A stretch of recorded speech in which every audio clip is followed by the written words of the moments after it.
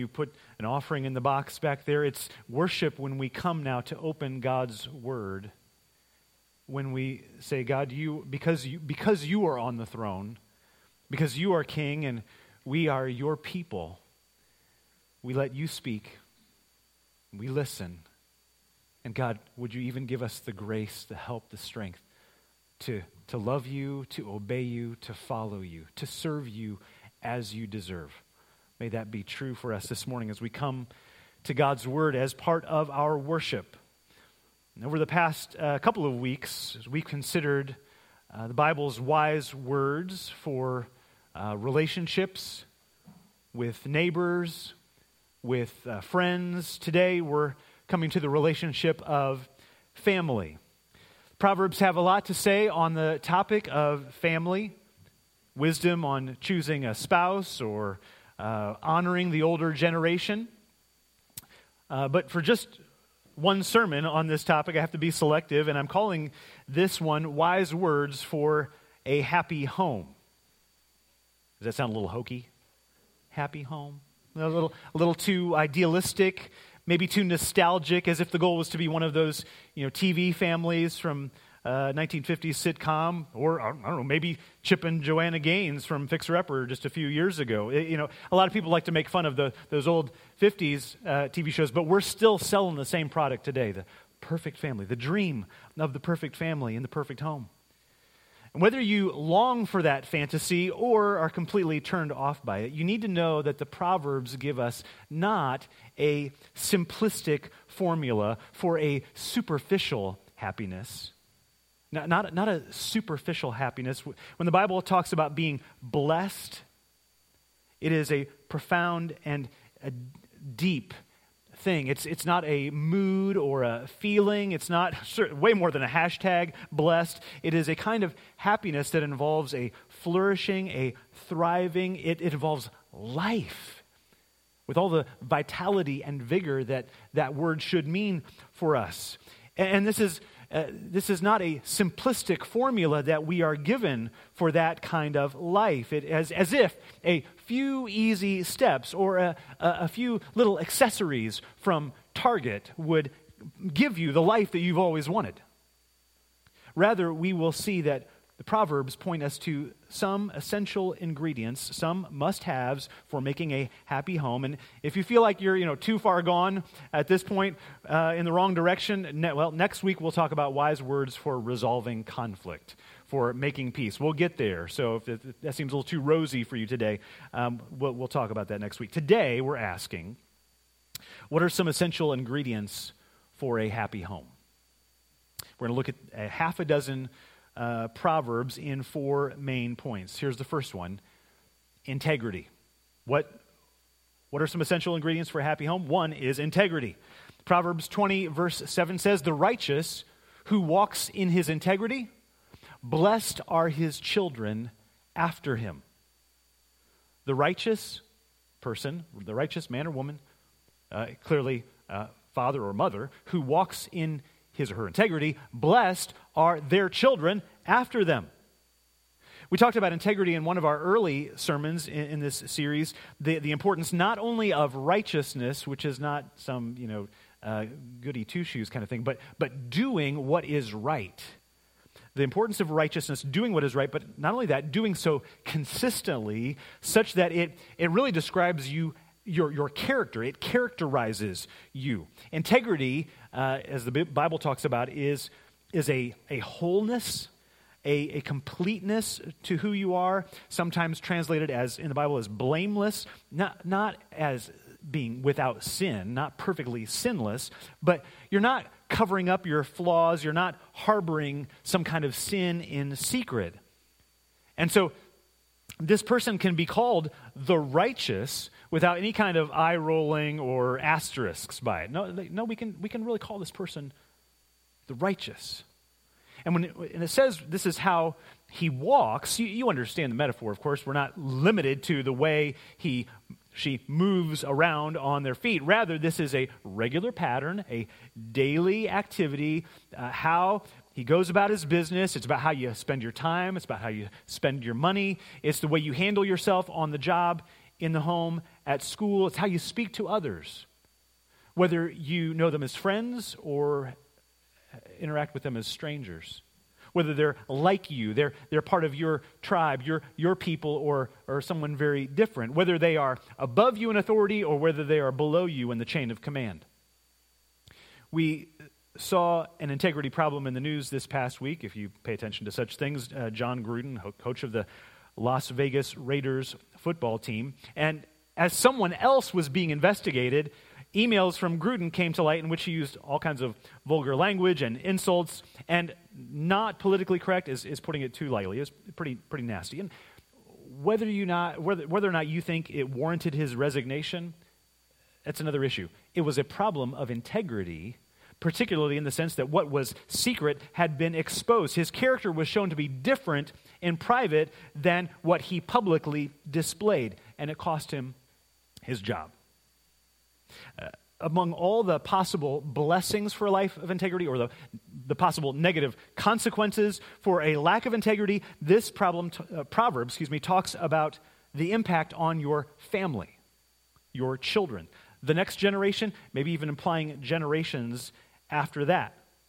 Blessed, happy, flourishing, thriving are your children, the children who have a father, a mother of consistent, godly character. Now, is that the first thing on your list of ingredients for a happy home? Happy kids? Well, they need food and clothing, yes. Can't not give them that. They like toys and trips to the beach, and you want to give them opportunities, and you want to give them experiences, and you give them stuff, yes. But what they need for you to show them is what it looks like to do what is right day in and day out over a lifetime. Nothing spectacular, nothing especially heroic, just consistent, godly character. Now, I know that if you live together in a home, you see each other, you see one another at their worst, right? That's possible, but what this is getting at is not, so if you're a kid here and like, oh yeah, I see stuff that people in public don't see. Well, yeah, we understand that. But what we're trying to say is that you can't let yourself be one kind of person at home and another kind of person when you're out. Pleasant in public, angry at home. Polite in public, harsh at home. This is, and when you think about it, this is the worst kind of hypocrisy. Because your kids are the ones who see what's really going on, who you really are, and they always seem to get the worst side of you. And either, this can result in a couple different ways. Either they learn to be a fake like you, or they reject the pretense altogether and just throw away any kind of true righteousness. The righteousness that you merely gave lip service to. Your integrity or lack thereof impacts not only your life, but those who come after you. And though I've pressed this proverb as a warning, it's really written here as a promise. A promise, not in the wooden sense of a promise, not some sort of guarantee, like automatic guarantee, like be good and you'll automatically have good kids. No. But when you live with integrity, you can count on it. The blessing ripples out and reverberates from generation to generation. One way to read this proverb, I think just taking it another level really, is with each line kind of giving an implication to the other. When I say that, it's like what's stated in the one line is sort of hinted at in the other. And each one kind of mirrors back to the other. What I mean by it is this. You could read this as, the righteous who walks in his integrity is blessed, and so are his children who walk after him in righteousness. You see the subtle difference there. After him, then, is not just the generation that follows in time, in sequence, birth order, and so forth. It's that they follow in the footsteps of faithfulness to God. You see, that's just saying a little bit more. Not just, they sort of trail after you, and so the blessing sort of kind of trickles down. But if they also see you and follow you, they follow after you in that same righteousness, in that same integrity, they will have that same blessing. And here's the beauty, that blessing will boomerang back to the parents. Look at the next proverb, Proverbs 23:24. This is, by the way, if you're not here just for the first time, they're all on the back of the worship folder. That can get you there quickly. I'm happy for you to turn in your Bible to follow me, but they're all there really. You can access them really quickly or, of course, up on the screen. Proverbs 23:24 says, "The father of the righteous will greatly rejoice. He who fathers a wise son will be glad in him." So, earlier proverb, the righteous was describing the parents. This is describing the children, son or daughter. The father of the righteous will greatly rejoice. He who fathers a wise son will be glad in him. Now, we've seen this before where righteousness and wisdom are in parallel. Doesn't mean they're identical, but they just go together. It's wise to do what's right, and when you do right, you're being wise. My point here, though, is to encourage parents and grandparents still further. When you model righteousness, integrity, wisdom, it blesses your kids, and when they follow your example, it blesses you. Does that sound good? Does that sound like what you want? I think I know you know this already because that you know that the father of the righteous will greatly rejoice. He who fathers a wise son will be glad in him. You know this because maybe you felt the other side. Maybe you felt the heartache of your child's sin. You fear the consequences of their foolish decisions, their bad behavior, and you know the relief and the joy when they do what is right, when sometimes they even surprise you with their maturity and with their character. You know as a parent, as a grandparent, you'd be so happy with righteous, wise kids, but I wonder, do you tell them that? See, they probably know because of all the signs and signals and maybe things you've told them. They know that you want them to get good grades. They know that you are proud when they make the first chair in the orchestra or starting lineup on the team or starring role in the play. They know you'd be happy with that. Do they know that you would be happier that they be good, godly young men and women? Rather that than to be more accomplished, more successful, more wealthy than anyone in their class, among their peers. One way they would know this, even beyond your telling them, even if you never said it straight out, I would rather have you godly than successful. One way they would know that is if that's how you live your life. If you live your life that way, that doing right, that walking in integrity is more important than success, more important than fame, more important than wealth. Show them how to walk. You taught your kids how to walk when they were little. Teach them how to walk as the righteous, walk in integrity. They will be blessed. You will be blessed. You will be happy. This is a happy home. Kids, youth, if I can talk to younger people, do you know what the next verse after this one? Proverbs, I keep pointing there because the screen's there, same as yours. But Proverbs 23:24, "The father of the righteous will greatly rejoice. He who fathers a wise son will be glad in him." The next verse says, "Let your father and mother be glad. Let her who bore you rejoice." So it's talking to kids here. You can make your home a happy home, giving joy to your parents when you walk in righteousness and wisdom. Your parents may not be the perfect example. You may have seen them lose it at home. That's possible.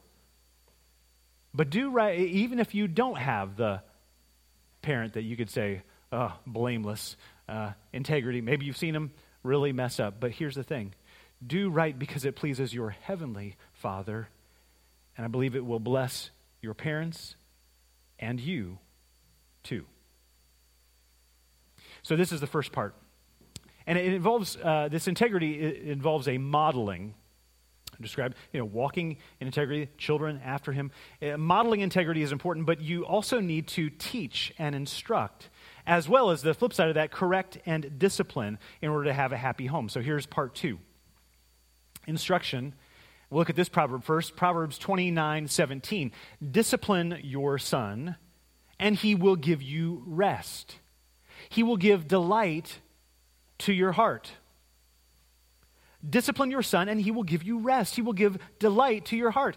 Discipline here does not mean simply punishment for disobedience, though that is included. I mean, we could look at Proverbs 13:24. Whoever spares the rod hates his son, but he who loves him is diligent to discipline him. The word discipline here refers to any kind of correction, reprimand. Correction, of course, as I said just a moment ago, the more negative side of the coin to instruction. So if instruction is this is what you should do. Yes. Correction is like, no, do not do that. That's not what we do. No. And I put the no first in this part of the sermon, partly because it flows so well out of the previous proverb. If the father of the righteous, wise son will rejoice, be glad. Yes, you do need to be righteous by example. Yep. Sometimes you have to do the hard work of confronting and correcting, and that is also will result in a happy dad. Why is this wisdom that we need? I ask this a lot of the Proverbs. Maybe you're picking up on that as we go through this. It's good to ask, especially when you think, well, yeah, of course. No, wait a minute. Why is this wisdom that we need? I think it's because even though we think it's obvious, nobody wants unruly kids. Nobody wants to have to take home the wild child. No, but here's the thing. In the moment, discipline is hard. It's hard work. It is no fun. And as a parent, typically, we just don't want to say no. I know kids, you don't believe that. You're like, man, it's just got an itchy trigger finger on the no. Like before I can ask, it's no. Parents coming from it the other way. They're like, quite often, especially in those flash points of conflict, of disagreement, of anger, we don't want to say no. We don't want to be the mean parent. We don't want to go toe-to-toe with our toddler. That's ridiculous. And then when they get to be teenagers, I mean, they're bigger than we are. I don't want to have an argument with you either. So, but the temptation then is to placate, to bargain, to bribe, to cave in. But you're just feeding the beast. You're creating the monster. You got to play the long game. You got to believe that your hard work now will pay off later for you and for them. Discipline your son, and he will give you rest. Doesn't feel like that in the moment. Eventually, he will give you rest. He will give delight to your heart. Now, here's an example of the more positive side of, if discipline is correction, more positive side of teaching and instruction. This is Proverbs 31, next passage, 31, 26 to 28. She opens her mouth with wisdom, and the teaching of kindness is on her tongue. She looks well to the ways of her household and does not eat the bread of idleness. Her children rise up and call her blessed. Her husband also, and he praises her. And I didn't have room on the slide for this, but he says, how does he praise her? He says, many women have done excellently, but you surpass them all. This is from the last chapter of Proverbs. You may know this, specifically about the godly woman, the godly wife, mother. And if you know this passage, you probably think first about this woman as industrious, creative, hardworking. That's true. It's right in there. Doesn't eat the bread of idleness. But notice the first two lines I've included. This is verse 26. She opens her mouth with wisdom, and the teaching of kindness is on her tongue. She speaks wisdom. She teaches kindness. And that word kindness, word that's translated kindness, the Hebrew is hesed. It is that word translated as sometimes as steadfast love, faithfulness, loving kindness. It's a covenantal word. So if you're a mom, this is what should be coming out of your mouth. Ooh, there's a time, no, there's plenty of time and reason for barking out orders and scolding. Yes, there's time, place for that. But it's too easy. I know it's also too easy, and it's not just women, it's not just moms, but it's so too easy for all of us to let complaining and self-pity come out of our mouth, subtly demeaning our kids or manipulating. Like, why do I have to put up with this? Like, they're making you suffer, and that's why they should feel bad about what they're, it's like, we all get sucked into this. But your kids need wisdom from you. And that may include all kinds of just practical life skills, how to brush your teeth, how to scramble an egg, how to balance a checkbook. Practical wisdom, yes, but it also should include the wisdom of insight into life that your kids just don't have yet because they just haven't lived long enough. Insight in how to trust God in times of disappointment. Or telling your daughters how to be a woman of dignity, or your sons how to treat a woman with respect. Wisdom. She opens her mouth with wisdom, and then the teaching of kindness is on her tongue. Teaching kindness, teaching steadfast love and faithfulness. This is more than about skill. This is about character. Love and faithfulness in relationships. Teaching your kids about making and keeping their promises. Teaching them to give their all for the team even when you mostly sit the bench. Encouraging them to be the one who moves toward the new kid and tries to befriend the loner. Be that kid that reaches out to them rather than kind of excluding or shunning. Now, this kind of teaching, this wisdom, this teaching kindness, it's not exclusively from you moms. In fact, most of the Proverbs written by Solomon are from the perspective of father teaching his son. So it's important, again, for men to be teaching these things as well, dads. But the reason why Proverbs 31 is here, and the significance is part of it, is that some men need to better appreciate what the women in their lives contribute in the home. Men, husbands, fathers, recognize the wisdom that your wife has, that the mother of your children has to give to them. Your kids should be more inclined to listen to their mom because of you. Don't dismiss her. Appreciate her. I mean, that's right there in the text. Children, rise up and call her blessed. There's our happy word. There's our theme, right? But not just describing her mood. Happy are you, Mom? That kind of doesn't make sense. But what you're saying is this, Mom, you are thriving as a mom. You are flourishing as a mom. Or to put a little more, up to date, like, Mom, you are crushing it. I mean, like, as a mom, you are knocking it out of the park. And Dad is saying, man, there are plenty of great women out there, but you are the MVP of the all-star team. And do you understand if there's that kind of, okay, maybe you're not saying that kind of stuff, but if you've got that kind of attitude, that kind of affirmation and encouragement, that kind of appreciation for one another, is there any surprise that would characterize a blessed home, a happy home? A home like that, it's not hard to see how the blessing just keeps on going. Part 3. What is an essential ingredient for a happy home? Provision. Provision. Proverbs 15:17 says, "Better is a dinner of herbs where love is than a fattened ox and hatred with it." Better is a dinner of herbs where love is than a fattened ox and hatred with it. Now, it's not a profound bit of wisdom to say that you need to, as parents, you need to provide for your family. I mean, that's typical, that's common sense, everybody says that, not just the Bible. But what is profound is to recognize that love is the most important thing that you can put on the table. just back up a moment. So the Proverbs recognize all those other things that you know you need.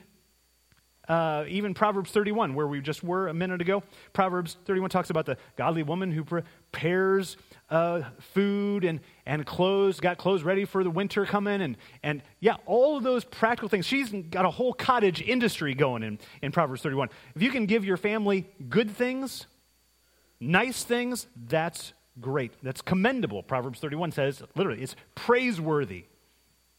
But this proverb gives us some very important wisdom to counterbalance that, because we can lose sight of what's important, and all the busyness and all the shopping that you need to do, and all the planning, and what do they need for this school year, and what do they need for next year if we're applying for college, and what do we need to be a paperwork we got to get done, and what are the plans we need to have, saving up for this or doing that.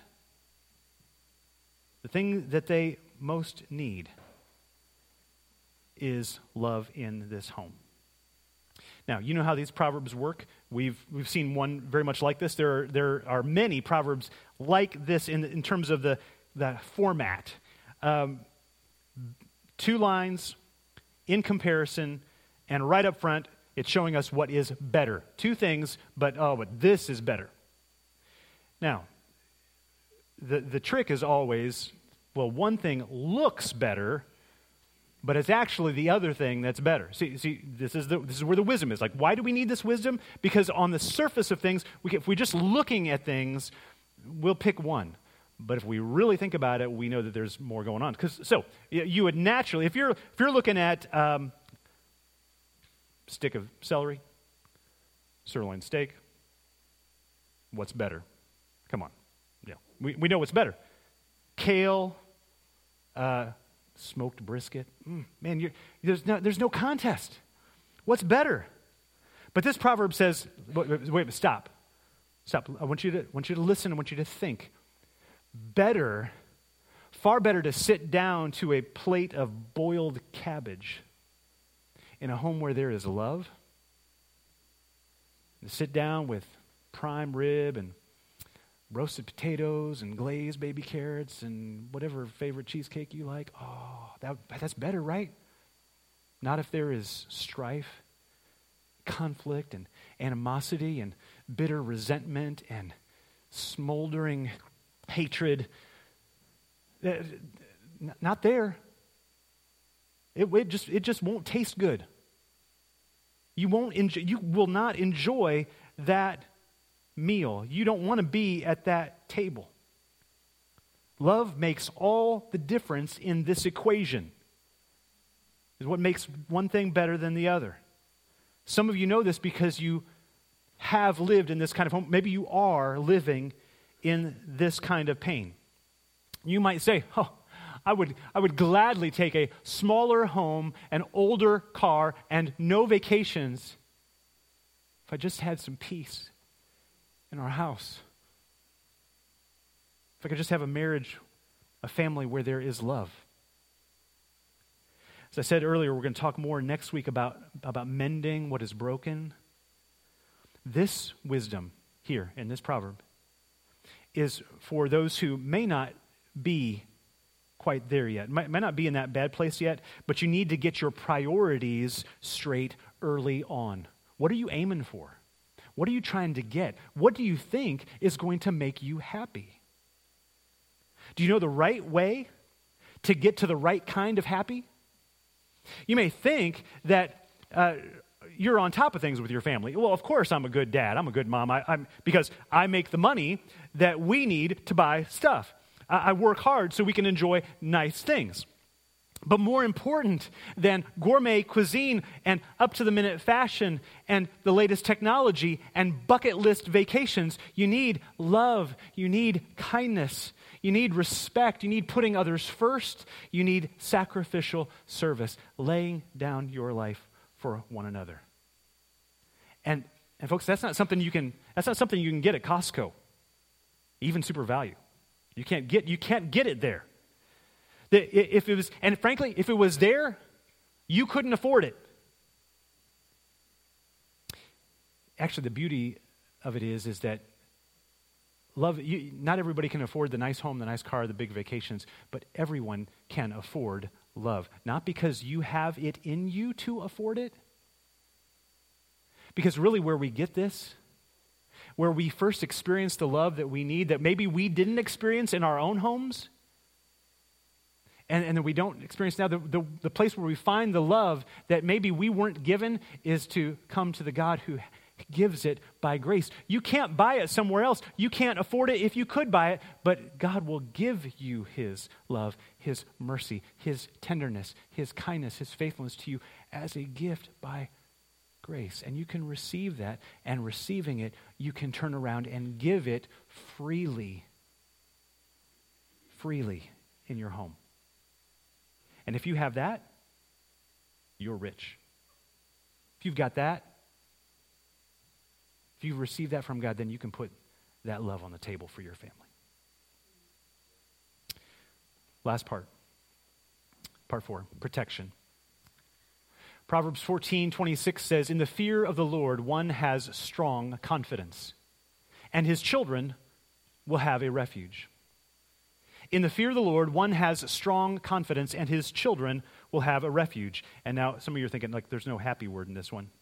Not blessed, glad, rejoice, delight, not even a better, like we had in our last proverb. Like, well, I had this on the long list of Proverbs for this topic, and I just couldn't take it out. So there you go. This is a lot like the first proverb that we looked at today, isn't it?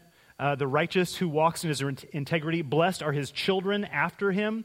The first line talks about the parent, father or mother. The second talks about the impact on their kids. And with this kind of proverb, we've seen different kinds of proverbs that fit into different kind of shapes and formats. And this kind of proverb, the second line is the result of the first.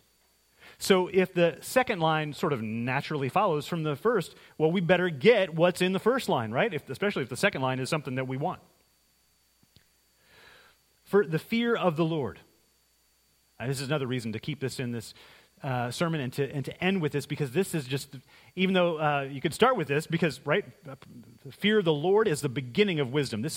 We saw this at the beginning of this series. This is square one. This is just baseline, foundational stuff for a godly, happy life, a life of wisdom.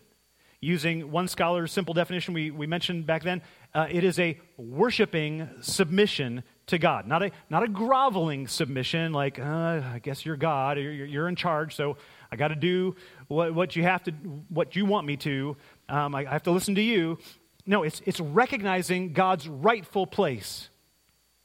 It's what we do, even just in coming to worship. It's what we do when we sing the songs. We remember, only you are the holy God. You're the one and the only.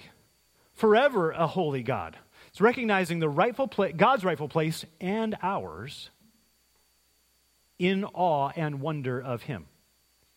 With the result being that the fear of the Lord, that when somebody calls you a God-fearing man, a God-fearing woman, we don't use that so often today, but you've heard it.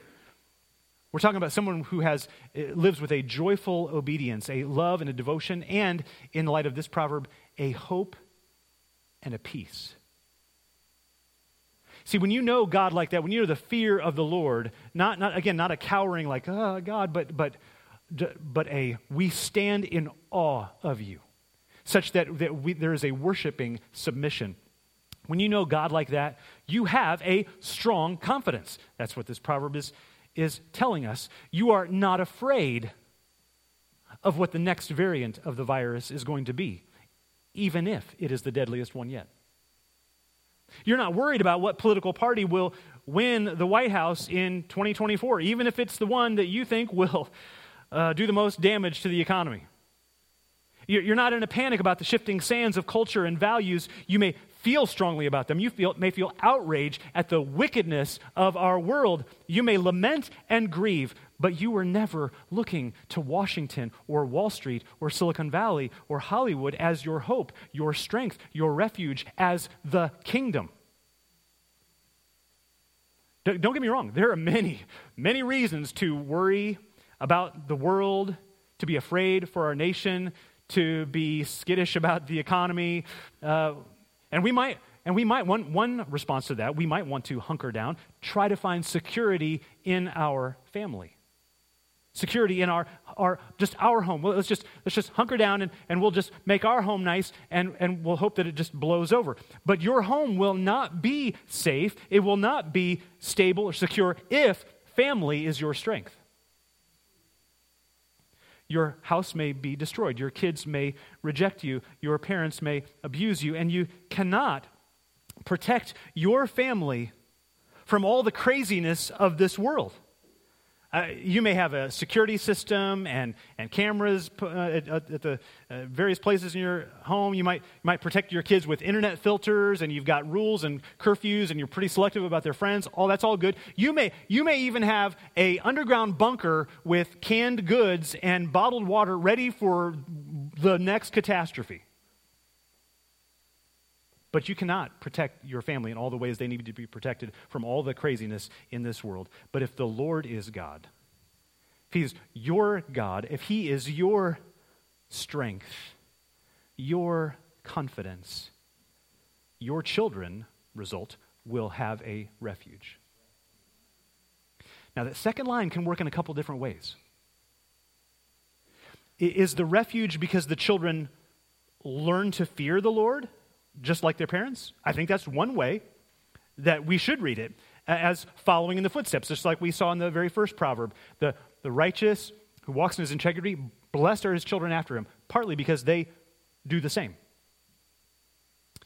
That's certainly what every parent hopes for, that if we have the fear of the Lord, that our children will do so as well. Not just our kids will identify as Christians. When the poll comes, like, are you an evangelical? Yeah, I'm an evangelical. No, not just identify as Christian, but that they know the Lord, that He is God to them, shaping their identity, directing their daily path, and their eternal destiny. But another way to read that second line is this. It comes, and you can see it a couple of ways because of the ambiguity or the openness of that last a refuge. His children will have a refuge. Well, is that refuge the Lord or the God-fearing parent? Yes. Yes. Especially early in life, kids get their sense of security and stability from parents. How much more from parents whose strength and confidence is in the Lord? You can give your kids security and stability through a daily routine, a schedule. They know when breakfast is, and they know when nap time is, and they know when how much time they get to be on screens and when they have to take a nap. And you can give some security and stability through a routine. You can give your kids stability and security through daily encouraging words and hugs and I love yous. You can give them stability and security, of course, moms and dads, as you stick together over the years and as you work through your problems and disagreements, as you face trials and you come through them, maybe more tired, maybe with more wrinkles, maybe with less in the bank account than when you started, but you keep on trusting the Lord. There is a strength and a stability and a security that comes with that. But the fear of the Lord is the essential ingredient. When He is God to you, your kids not only get the ripple effect of that same confidence and security, but that blessing of hope and peace comes to your kids through you. Not just they have the same blessing, but they get that blessing through you. That's the safest place to be. This is the happy home you want. This is not, I said this before, this is not a simplistic formula for a superficial happiness. These are not even all the ingredients that you could find in the book of Proverbs. I'd encourage you to keep reading, keep studying, keep thinking and asking. But these are some of the essential ingredients, I believe, for a happy home. And this morning I would ask you to bow your heads with me.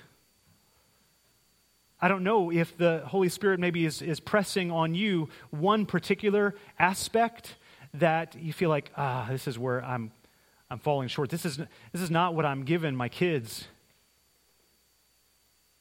I'm giving them stuff, but I'm not giving them the right things. I'm not giving them you in me, God. But as we bow this morning, as we reflect, as we consider our shortcomings, even our sins, I want us to remember, I want you to hear me say, husbands and wives, mothers and fathers, just what we saw in this last verse. What we need is not for you to try harder and do better. What we need is more of God in us. And so now as we pray, Father,